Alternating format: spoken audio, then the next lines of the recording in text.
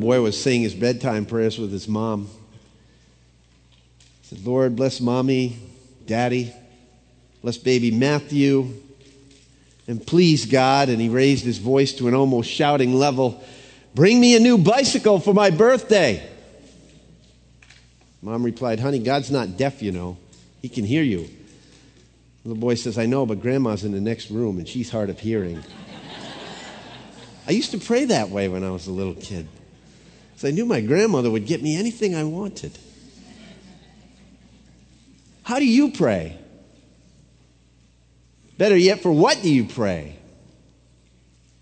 Regardless of the boy's motives here in that little example, we could say one thing about his prayer. It was a prayer with a purpose. Right? Had purpose. And whenever there is purpose in prayer, there is power in prayer. Prayer without purpose is impotent. There's no power when we pray with no purpose. Haphazardly, unintelligibly. When all we care about is uttering words, those words fall from our lips and sink lifelessly to the floor. They will never get past the ceiling, much up to heaven. John Chrysostom, a 4th century early church father, and regarded as one of the greatest orators of the early church, in fact, his name means the golden-mouthed one, said this about prayer, quote, the potency of prayer has subdued the strength of fire. It has bridled the rage of lions, hushed anarchy to rest, extinguished wars, appeased the elements, expelled demons, burst the chains of death, expanded the gates of heaven, assuaged diseases, repelled frauds, rescued cities from destruction, staved the sun in its course, and arrested the progress of the thunderbolt. Prayer is an all-efficient panoply, a treasure undiminished, a mind which is never exhausted, a sky unobscured by clouds, a heaven unruffled by the storm. It is the root, the fountain, the mother of 1,000 blessings. Unquote. Why don't people write that way anymore? Dude, prayer's cool. That's what we read today, right? Do you pray the way he did? How about the way Paul did? Paul was a man of intense prayer. You cannot read through his letters without marveling at his prayerful character. He seemed to know that without prayer there is no power, and that without power there is no promotion of the gospel. But he also knew that without purpose, prayer becomes impotent. Paul's prayers were not mere words woven together to impress his readers. They had an objective. They had meaning. They had power. They possessed the tenor of spiritual maturity. As one man has beautifully identified, perfect prayer is only another name for love. You ever thought about it that way? That was Paul's idea as well. His petitions were born out of a mature spiritual heart overflowing with great love for God and great love for others. And that determined how he prayed and what he prayed for. What are you praying for? And how are you praying for it? Powerful prayer is purposeful prayer.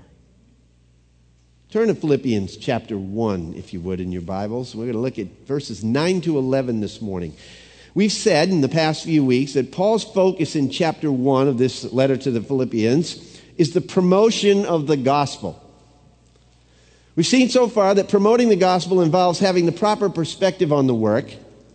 Secondly, last time, we saw that it involves personal participation and partnership in the work. And today, in the midst of Paul's heartfelt prayer here, we find that the powerful promotion of the gospel involves purposeful prayer for the workers. Follow along with me as I read verses 9 to 11. Paul says, "And this I pray, that your love may abound still more and more in real knowledge and in all discernment, so that you may approve the things that are excellent, in order to be sincere and blameless until the day of Christ, having been filled with the fruit of righteousness which comes through Jesus Christ, to the glory and the praise of God. It becomes instantly clear here that Paul is praying with a distinct purpose for these people, namely their spiritual maturity. We should be praying for each other's growth to maturity in Christ. Do you ever pray that for another person? We often pray for people, but when was the last time that you wrote to somebody and you listed 3 or 4 specific things that you were praying for on their behalf? When was the last time you did that? I know somebody that did it just this week. Somebody on our staff. It's an interesting thing that it fell just about the time that I'm preaching on this. 3 or 4 specific things that you're praying for someone on their behalf. Paul's model is worth imitating. But what are the specifics that Paul prayed for? Let me suggest 3 of Paul's purposeful requests that we could easily employ for each other. The first one is this. Paul prayed for an abounding love. An abounding love. Verse 9. And this I pray, that your love may abound still more and more in real knowledge and in all discernment. Paul prays that the Philippians' love would continue to overflow with excess. There was a great amount of love between Paul and these Philippians. Yet he prays that they would continually overflow even more and more. It's really emphatic in the original language, with a superabundance of love. And the word abound here means to be richly furnished with something, indicating that there's way more than enough. Even though there wasn't an overabundance of love with them, his prayer was for yet still more. You can never have too much love. One commentator put it this way: love never reaches the saturation point. Is that true? Love is the result of the Spirit's work in your life. It enables us to effectively use our spiritual gifts. Read 1 Corinthians chapter 13. That if I do all these things for the gospel and I don't have love, I'm nothing but a noisy gong and a clanging cymbal, right? It's the super glue of maturity which produces unity in the church. Colossians chapter 3. Another one of Paul's prison epistles. Verses 12 to 14 says this. It'll be on the screen for you. So as those who have been chosen of God, holy and beloved, put on a heart of compassion, kindness, humility, gentleness, and patience, bearing with one another and forgiving one another. Whoever has a complaint against anyone, just as the Lord forgave you, so also should you. But here's the kicker. Beyond all these things, put on love, which is the perfect bond of unity. However, we must understand that what kind of love that Paul's talking about here. This abounding love that Paul refers to is not a worldly kind of love. And we've got all sorts of warped ideas about what love really is, don't we? And if you get your idea of love from the world of movies, magazines, and Facebook, music, soap operas, and novels like 50 Shades of Grey, for example, you will never know the overflowing love that Paul talks about here in this text. By the way, I mentioned that book. There's a reason why I mentioned that book. I've read recently that there is no statistical difference in the percentage of Christians versus overall women who've read that series, 50 Shades of Grey. It's characterized by some as mommy porn, if you've never heard of it. It's the erotic romance novel by British author E.L. James has topped bestseller lists around the world, including the United Kingdom and the United States. The series has sold over 100 million copies worldwide and been translated into 52 languages. And it's set the record as the fastest-selling paperback of all time. That is not the kind of love that Paul is talking about.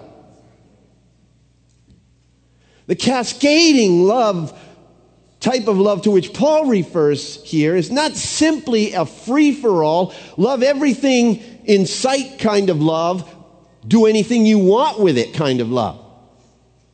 As one author put it, when love floods indiscriminately, we love everything, even the wrong things. And that is one of the problems currently in our culture. The love of which Paul speaks is a love regulated. It's a love regulated by truth, by the truth of God's word. And it results in a couple of things in this text. Real love, Paul says, abounds in real knowledge or full knowledge. Look at verse 9 again. This I pray that your love may abound still more and more in real knowledge. Real knowledge here means full knowledge. It's knowledge gained not only from information and intellect, but by experience and insight. It refers to having a full understanding of God's word by living it in life, not simply by knowing it by heart. Abounding love is love gift wrapped not only in the truth of God's word, but with the practical experience of living within the sphere of God's will. It's the difference between the biblical head knowledge of a young believer and the seasoned, balanced understanding of a man or woman who has walked and talked with God throughout his or her life. Kenneth Wuest, who has written volumes on the Greek New Testament, explains it like this. He says, this is the difference between a young convert and a matured believer. The former has not had time to live long enough to live out the word in his life. The latter has. The former, if his life is wholly yielded, is a delight to look upon in his Christian life, as one would enjoy the vigor and sparkle of youth. The latter, in his mellowed, well-rounded, matured, and fully developed Christian experience, his life is full of tender reminiscences of these years of companionship with the Lord Jesus. Watch this now. Has the fragrance of heavenly things. Think about that. Because a person has walked with Christ for so long and so deeply, their life exudes the fragrance of heavenly things about him. Do you know anybody like that? That's what we all want to have someday, isn't it? At least I do. I don't know about you. But let me let you in on a little secret. It takes time. It takes time. It takes what I like to refer to as spiritual mileage. You got to have mileage, spiritually speaking. It requires that habitual lifestyle of knowing God's word and doing God's will on a regular basis. A long obedience in the same direction, as Eugene Peterson puts it. Someday, I would like to have people say that the fragrance of heavenly things is all about me. Wouldn't you? That my life is saturated with the scent of God. I love being around people like that. It's like you want to get next to them because you're hoping it's going to rub off on you. That's what Paul was praying for for this church. That's what we should be praying for each other. Ernie talked about having a brother in Christ that you can walk with. These are the kinds of things that brothers should be praying about for and with each other. And sisters, and husbands and wives, pastors and people and pastors. That's what Paul's talking about. We should be praying for each other that we would have deep spiritual maturity in Christ. Real love abounds in real knowledge. Also, Paul says here, it's regulated. Real love abounds in deep insight. Again in verse 9, I pray that your love may abound still more and more in real knowledge and in all discernment. Insight, or discernment, is also a mark of spiritual maturity. In the Old Testament calls it something else. Called wisdom. Wisdom. I like to call it spiritual depth perception. Spiritual depth perception. How is your depth perception spiritually speaking? You ever thought about it that way? Have you ever encountered anyone who didn't have depth perception? Physically speaking? Because they have difficulty judging distances or spatial relationships, a person with depth perception problems has very difficult time making good decisions involving those things. It's extremely challenging for them. One of my granddaughters is blind in one eye. Because depth perception requires binocular vision, hers is severely limited, her depth perception. She has a huge difficulty in things that we would normally take for granted. Like, for example, descending spiral staircases. You try doing that with one eye closed. Or entering and exiting an escalator. I have a hard enough time with those things with two eyes. But with one eye, it's totally challenging. You don't see the difference in the steps. And you could trip and fall.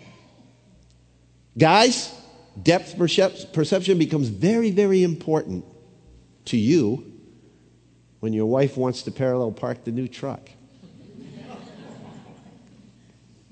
Spiritual depth perception becomes very important when making moral and ethical decisions in life.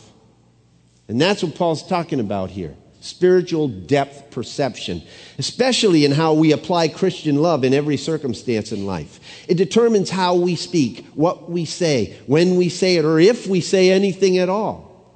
Spiritual depth perception determines how we act and who we act with. Spiritual insight or depth perception draws boundaries and directs us in our practical application of love. It just isn't love indiscriminately. Paul says that real knowledge and real insight is what regulates real love. How often do we convey the wrong meaning by saying the wrong words to people? By wrong actions? How often do we offend others by not knowing when to be quiet? It probably never dawned on you that we ought to be praying for the maturity of abounding love in each other's lives so that we can avoid these pitfalls, right? We should be. But there's a purposeful result of this abounding love that Paul prayed for as well. He prayed for excellence in judgment. That's the second thing. Excellence in judgment. Look at verse 10. I pray that your love may abound, in verse 9, with real knowledge and all discernment, so that, there's a purpose behind it, so that you may approve the things that are excellent in order to be sincere and blameless until the day of Christ. A sign on the wall of the Dallas Cowboys locker room displayed these words: the quality of a man's life is in direct proportion to his commitment to excellence. One objective of abounding love, according to Paul, is that we might strive for spiritual excellence, to be constantly on a quest for what is spiritually best in our lives. The pursuit of excellence in the Christian life means not being satisfied with asking only what is the right thing to do in this situation, but to go beyond that and ask God, what is the best thing to do in this situation? Approving what is excellent involves three things. Three things. If you're taking notes, write them down. Number one, it requires distinguishing what is best. Distinguishing what is best. The word approve here in verse 10, so that you may approve the things that are excellent, means to judge worthy. To approve after testing. In distinguishing what is best, there is always a testing procedure. It happens in schools, it happens in medicine, it happens in business, and it happens, and ought to happen, in the Christian life. Test things in order to approve them. In 1 Corinthians 11:28, Paul says, let a man examine himself before taking communion. That's the same word there, means to test yourselves. 2 Corinthians 13:5. Test yourselves to see if you are in the faith. Examine yourselves. 1 Thessalonians 5:21. Paul says, but examine or test everything carefully. Hold fast to that which is good. 1 John chapter 4, verse 1. Particularly pertinent in this world. Do not believe every spirit, but test the spirits to see if they are of God. And then 2 Timothy chapter 2 and verse 15. This is kind of personal to me, but it also applies to every Christian.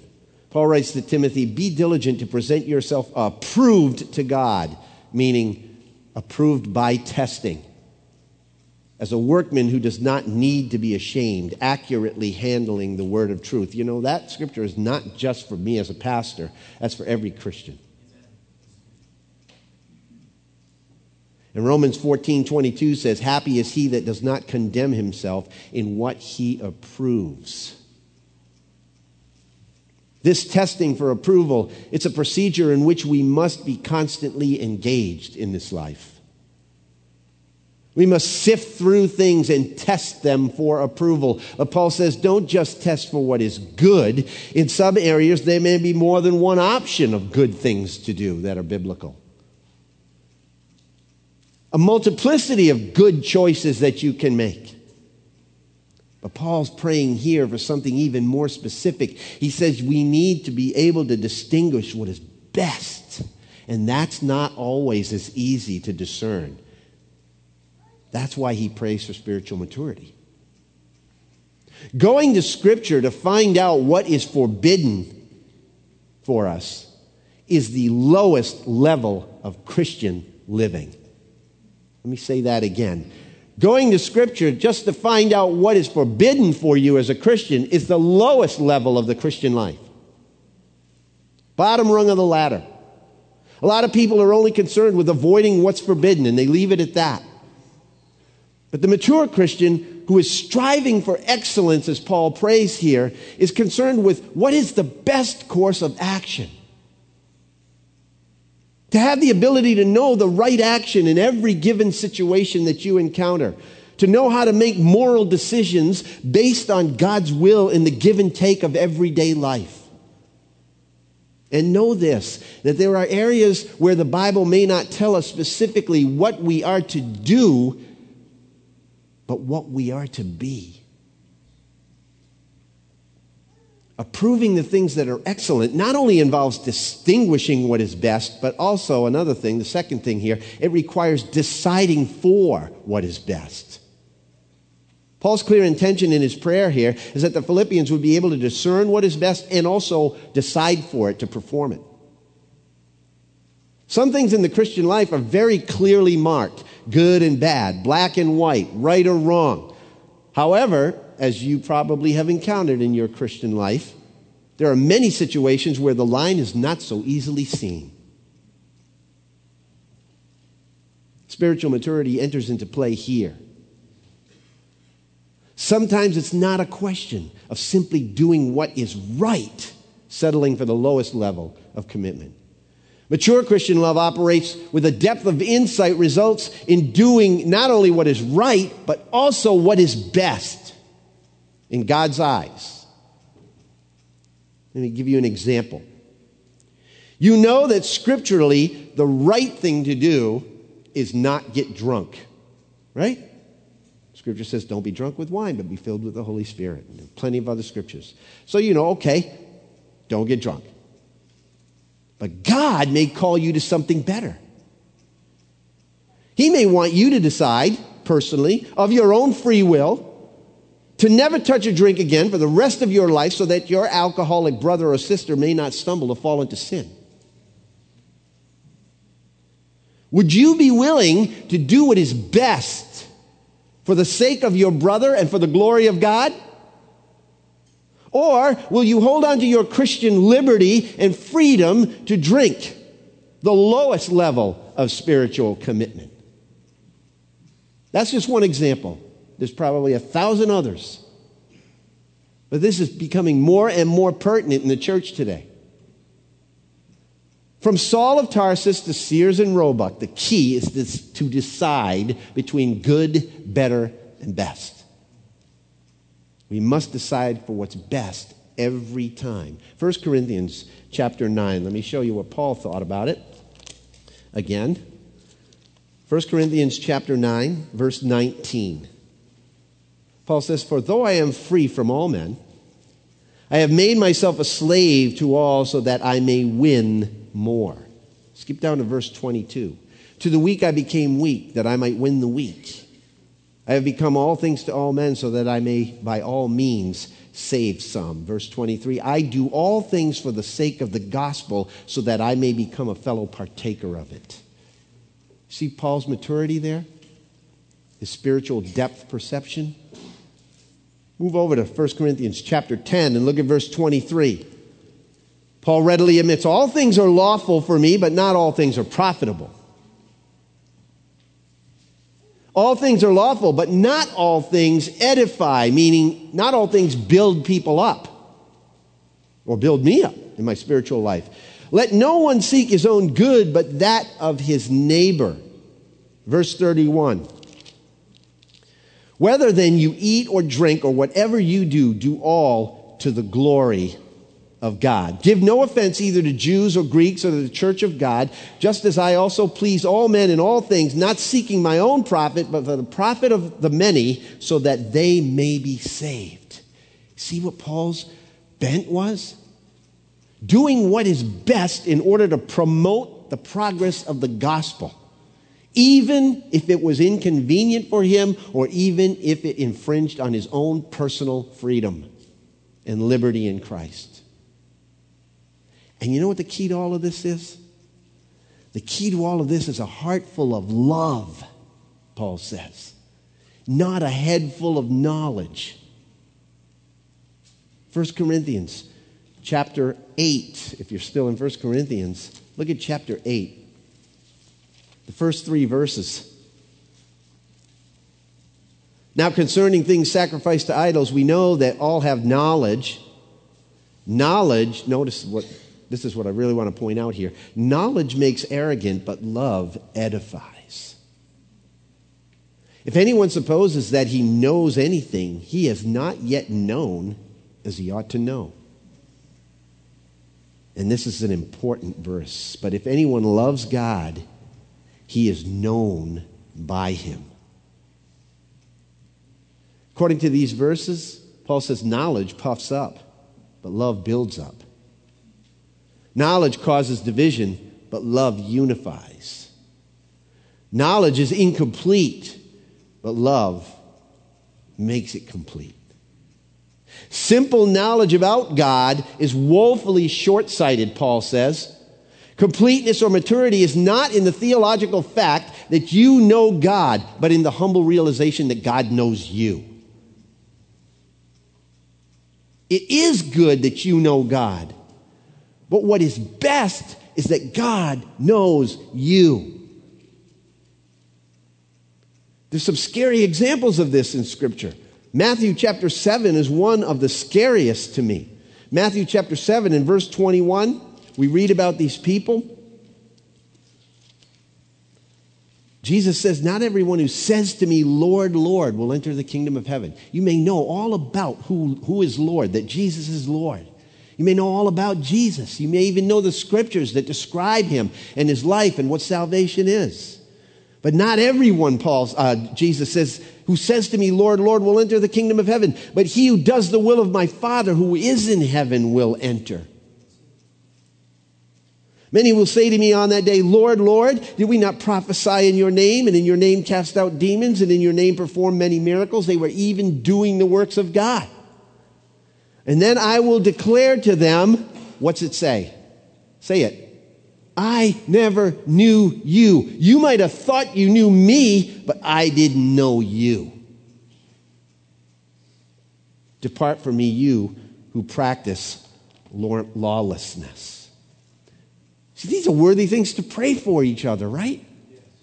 You ever pray for another Christian or so-called Christian, professing Christian? "Lord, I pray that their love would abound still more and more in real knowledge and discernment, so that they may approve the things that are excellent in order to be sincere and blameless at the day of Christ. We don't want anyone to meet Christ on that day and have him say, I never knew you. Lord, even though they look like a Christian to me, and I'm not judging their soul, but Lord, make it so it is real.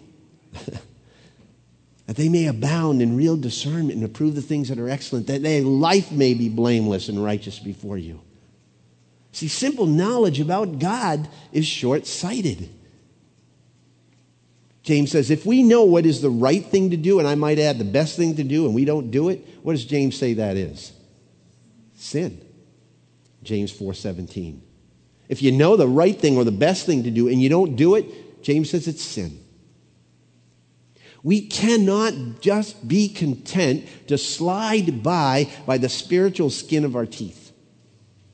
We need to strive for what's best, and that's what Paul prays for. Some of you know you should be giving yourself to more conversation with God, but you still don't pray.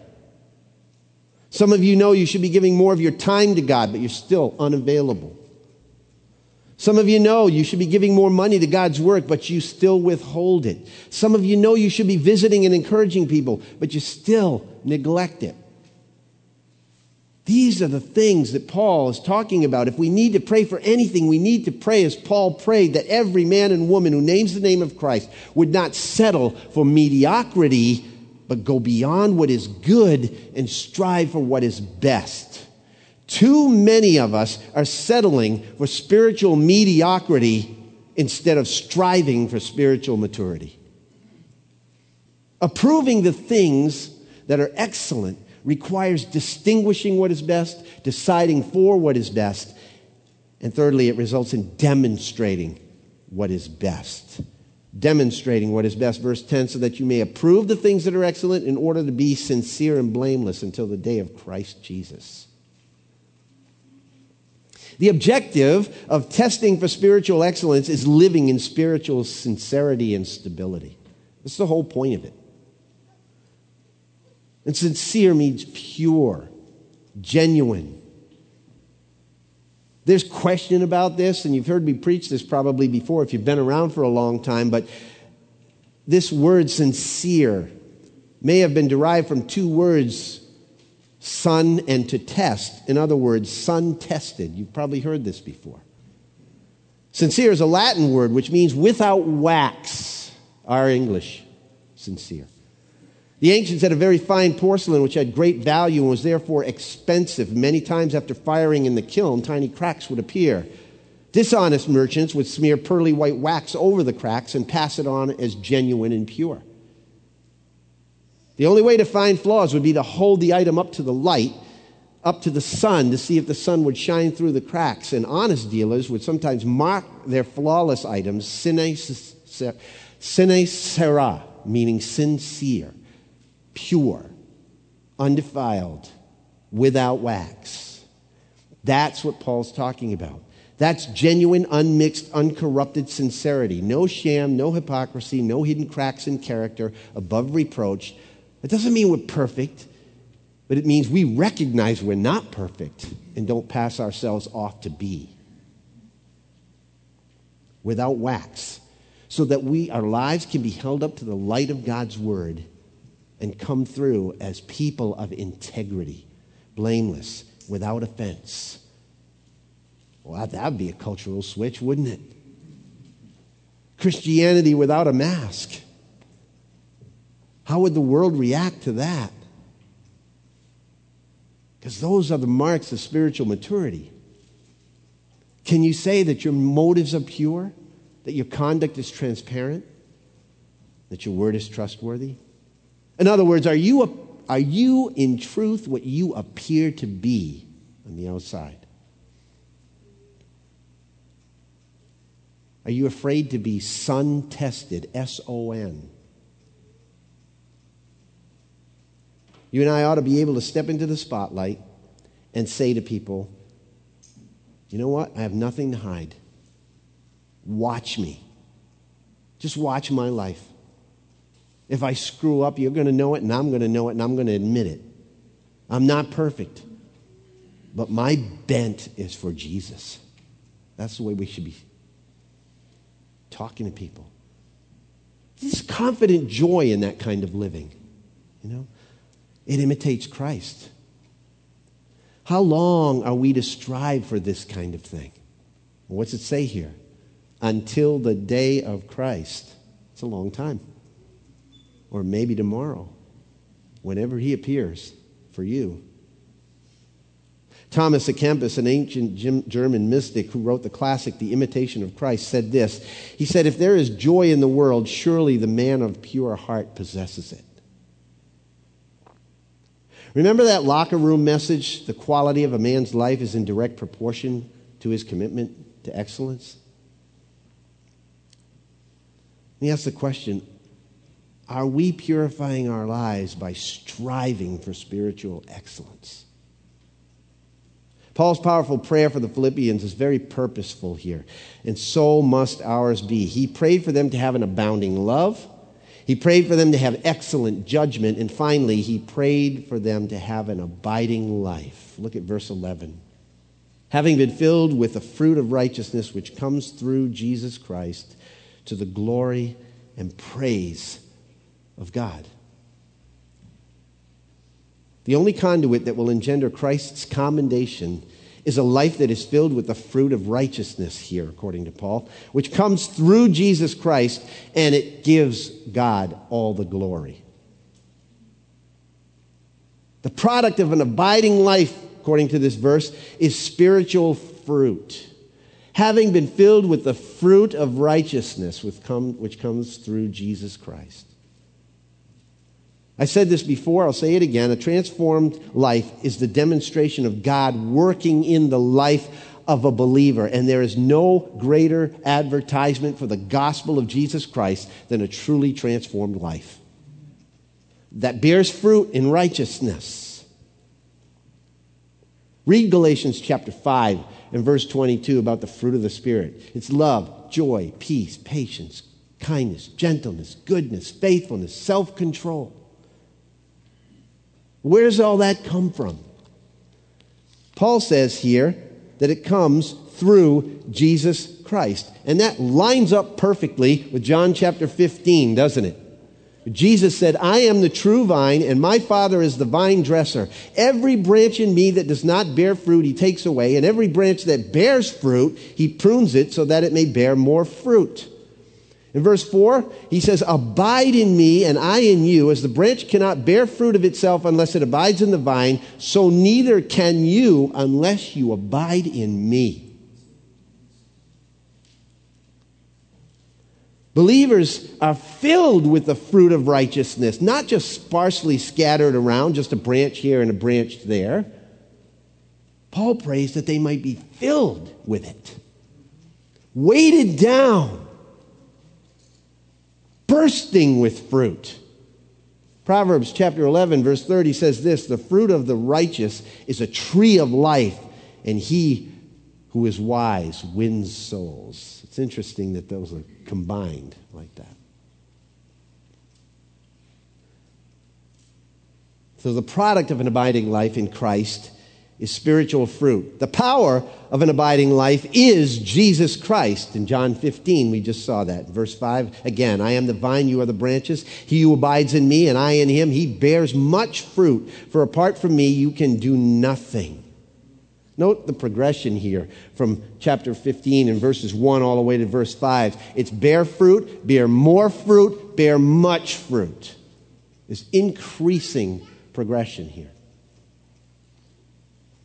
But the point of an abiding life, says Paul, the last thing in verse 11, is the glory of God.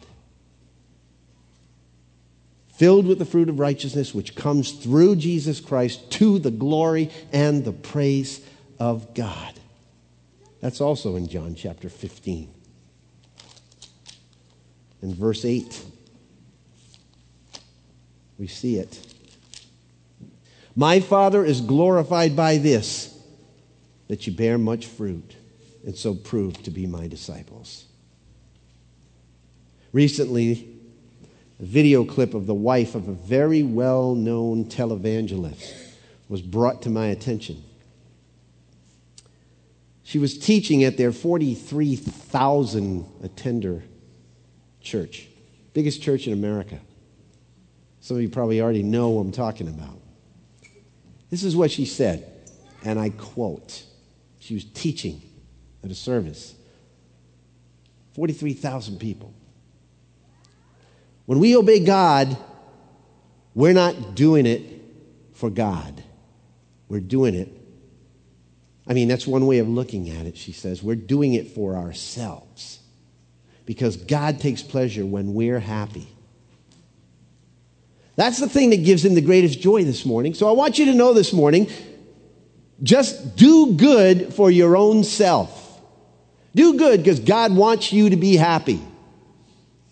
When you come to church, when you worship him, you're not doing it for God really. You're doing it for yourself because that's what makes God happy. Amen? Unquote. The Westminster Confession of Faith asks this question. What is the chief end of man? The answer is to glorify God and enjoy him forever. All things are done for God's glory and his alone, because it is God who is at work in you, both to will and to work for his good pleasure, not for our good pleasure. Yes, we are happy when we do God's will, and he's happy, but he's not happy because we're happy. We're happy because he's happy. Happy. Listen, I don't read in John 15 where fruit trees make a great deal of noise when they produce fruit, do they? They're not saying, I'm happy because I'm full of fruit. They simply allow God's work to be done through them naturally as they abide in the vine. No noise, no self-glory, no self-aggrandizement. The difference between spiritual fruit and religious activity is determined by how much credit we take versus how much credit God gets. Let me say that again. The difference between spiritual fruit and religious activity is determined by how much credit we take versus how much glory God gets. To him be the glory in the church and in Jesus Christ to all generations, forever and ever. Amen. Amen. And amen. Ann Landers ran this column on maturity.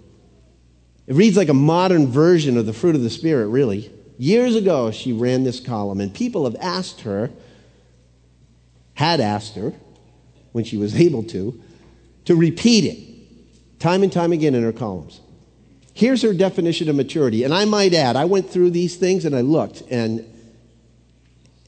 it's all through Philippians. I can find verses in Philippians that support every single one of these statements. Number one, maturity is the ability to tolerate injustice without wanting to get even.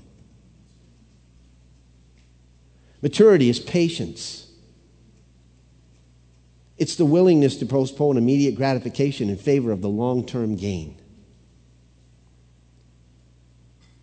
Maturity is perseverance, sweating out a project in the face of heavy opposition and discouraging setbacks.